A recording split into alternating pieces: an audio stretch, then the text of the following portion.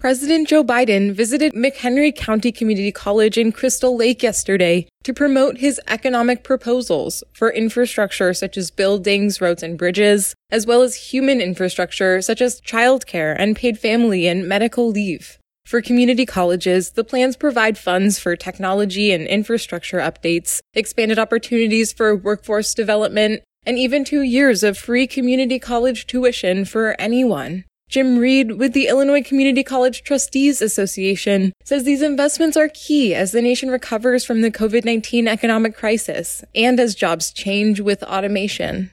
If we can provide high-quality training and education at our community colleges and make that accessible to those people that live in more rural environments and people of color, and I think that this is going to be a real advantage for us.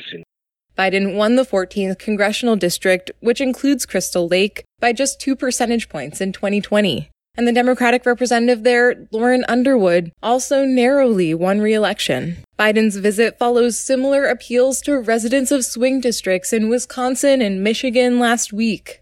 Reed adds that in addition to the federal proposals, he'd like to see Illinois allow community colleges to offer baccalaureate-level early childhood education programs. The state is facing a teacher shortage, and Reed says having that option at local community colleges would make a big difference for local workforces, especially in rural areas. For students that live in some of our remote areas, the idea of going to a Western Illinois or to the University of Illinois is just not something that they can do when they're trying to balance their family needs, when they're trying to balance their local work needs.